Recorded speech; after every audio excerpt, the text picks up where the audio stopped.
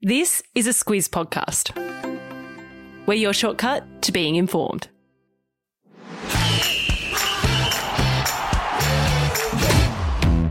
Good morning. This is Sport Today, your weekday sports news podcast that puts you ahead of the game. I'm Sam Ferris. And I'm Martin Gabor. It's Monday, the 22nd of November.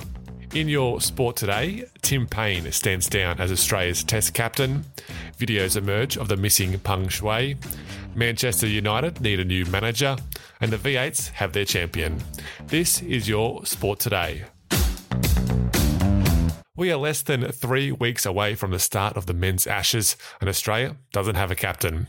That's right, the big news in Australian sport over the weekend has been the resignation of Tim Paine as Test captain over a sexting incident that happened 4 years ago. Gabs, give us the context behind Paine's decision to stand down. Okay, so in November 2017, Paine was involved in a sexting exchange with a Cricket Tasmania colleague. It happened right as the Ashes started that summer, and at the time, Paine and his wife Bonnie had just had a young daughter. Now, a complaint was later made by the female colleague, but both a Cricket Tasmania and Cricket Australia investigation found the exchange to be consensual, and for that reason, Paine was cleared of any breach of the Code of Conduct, and the CA board decided to keep it private for the best interests of all parties. Now, that review happened after the sandpaper incident in South Africa, where Paine took over the captaincy, and he was later made full-time captain of the Test team. Then, on Friday, News Corp papers released a text exchange between Paine and the colleague, and Paine immediately stood down as captain. He said that his actions did not meet the standards of an Australian cricket captain.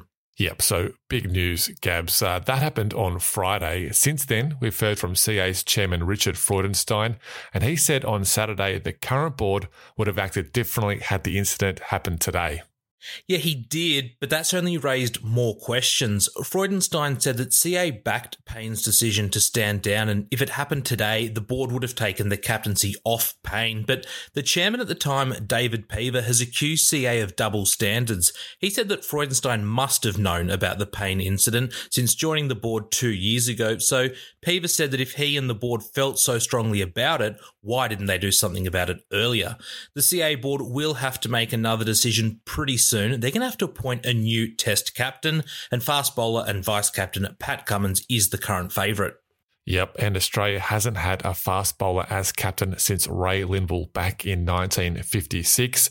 Paine says he's still available to play, and he is in the Ashes squad. There'll be plenty more on this as the Ashes gets closer. Let's switch to rugby union, where Wallabies coach Dave Rennie says his side was let down by, quote, horrendous refereeing decisions in their 29-28 loss to Wales yesterday morning. Yeah, fair to say he wasn't happy with the officials after the game, and he pointed out two pretty crucial calls that he thought cost the Wallabies the win. The first came after just 15 minutes when Rob Valetini was sent off for what looked like an accidental head clash. It meant that the Wallabies had to play the final 65 minutes a man down, and it did get worse when Kurtley Beale was also shown a yellow card, which meant he was off the field for 10 minutes. Now, the other incident, Fez, came in the second half when Wales scored a try off what Rennie thought was a deliberate knock-on, which should have seen the Welsh player sent to the sin bin, just like Beale was. Yeah, despite only having the 13 players on the field at one point, the Aussies, they nearly won. The Wallabies were up 28-26, but Wales kicked a penalty goal with the final play of the game. It means the Wallabies lost all 3 matches in Europe. So today's trivia question, brought to you by the Union Live app. Get that for all your rugby scores here and abroad. When was the last time Australia failed to win a test on a European tour? It was a while back, Gabs. You got a clue for us? Yeah, it was so long ago that Malcolm Fraser was still PM of Australia. That's all you need to know. Find out the answer at the end of the show. Now to the latest on a missing Chinese tennis player Peng Shuai. Well, she might not be missing any longer because over the weekend, a vision of Peng was posted on social media, but it hasn't convinced the Women's Tennis Association. No, it hasn't. So pictures and video of Peng were posted on Twitter on the weekend, with Hu Zhijin, the editor-in-chief of Chinese newspaper Global Times, sharing videos of Peng eating at a restaurant in Beijing on Saturday night and then at a junior tennis tournament on Sunday. Hu Fu expects Peng to show up in public soon, but WTA chairman Steve Simon says he isn't convinced until her safety and whereabouts have been verified and that the relationship between WTA and China is at a crossroads. And Fez, that could mean no tournaments in China next year. Peng has been missing since November 2 after alleging former Vice Premier Shang Li sexually assaulted her. Yeah, and some news has just come through this morning that Peng has had a video call with International Olympic Committee President Thomas Bach.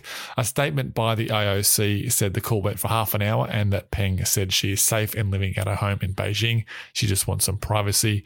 Vision of the video, though, hasn't been shared by the IOC. Let's go to the English Premier League now because one of the biggest clubs in the world is looking for a new manager. Manchester United sacked their coach Ole Gunnar Solskjaer just 12 games into the season. Yeah, I'm a United fan and I think most people saw this one coming. So the decision to sack Solskjaer comes after the Red Devils were beaten 4-1 by Norwich over the weekend, and that was their fourth loss from just their past 5 EPL games. Manchester had started the season really well and only a few months ago had signed Solskjaer to a 3-year extension, but they're now 12 points behind leaders Chelsea. This is a big deal because Solskjaer had a really successful career at United as a player, which included one of the club's most famous goals to win the Champions League title against Bayern Munich in 1999. He became interim manager back in 2018 after the club got rid of Jose Mourinho, but despite finishing second last season, the club never won a trophy while he was coach. Yeah, former United skipper Michael Carrick will take over as interim coach while the club looks for a new manager. The Formula One title looks like it's going to go down to the last race. Overnight, Mercedes driver Lewis Hamilton won again, this time in Qatar, and he's closing in on championship leader Max Verstappen. Fasten your seatbelts here because Hamilton is now just 8 points behind Verstappen. So Hamilton, he started the Qatar Grand Prix in pole position and he pretty much led the whole way.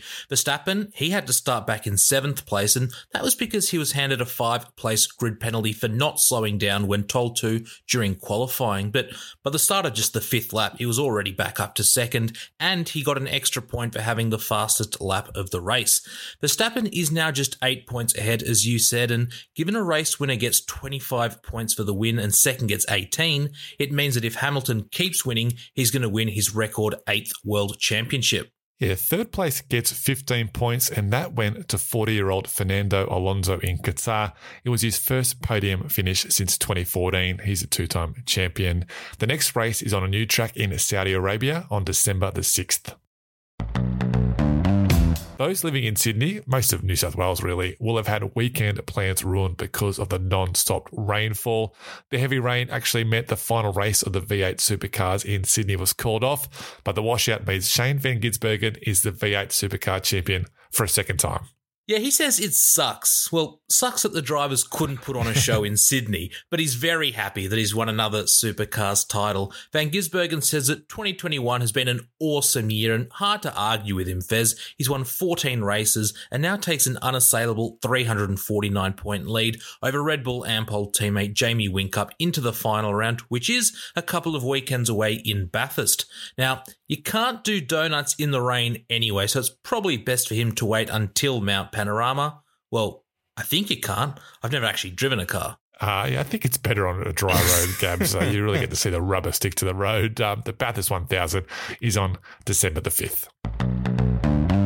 Time for Catch This, the stuff that caught our eye on what's coming up. And on the weekend, the WBBL finals were locked in. The Scorchers will host the final this Saturday over in Perth. The Renegades finish second, and they'll face the winner of the Strikers in the Heat. That match is on Wednesday, so lots of cricket this week. Gabs, what do you got? Yeah, that tournament is certainly making progress, which is quite fitting because that's what Tiger Woods just tweeted. He posted a video of him playing a bit of golf with the words "making progress." This, of course, comes after he suffered serious injuries in a car crash earlier in the year. Yeah, Tiger is on the comeback trail. As for today's trivia question brought to you by the Union Live app, when was the last time the Wallabies didn't win a test match on a European tour? Gab, you said Malcolm Fraser was the Prime Minister. When was that?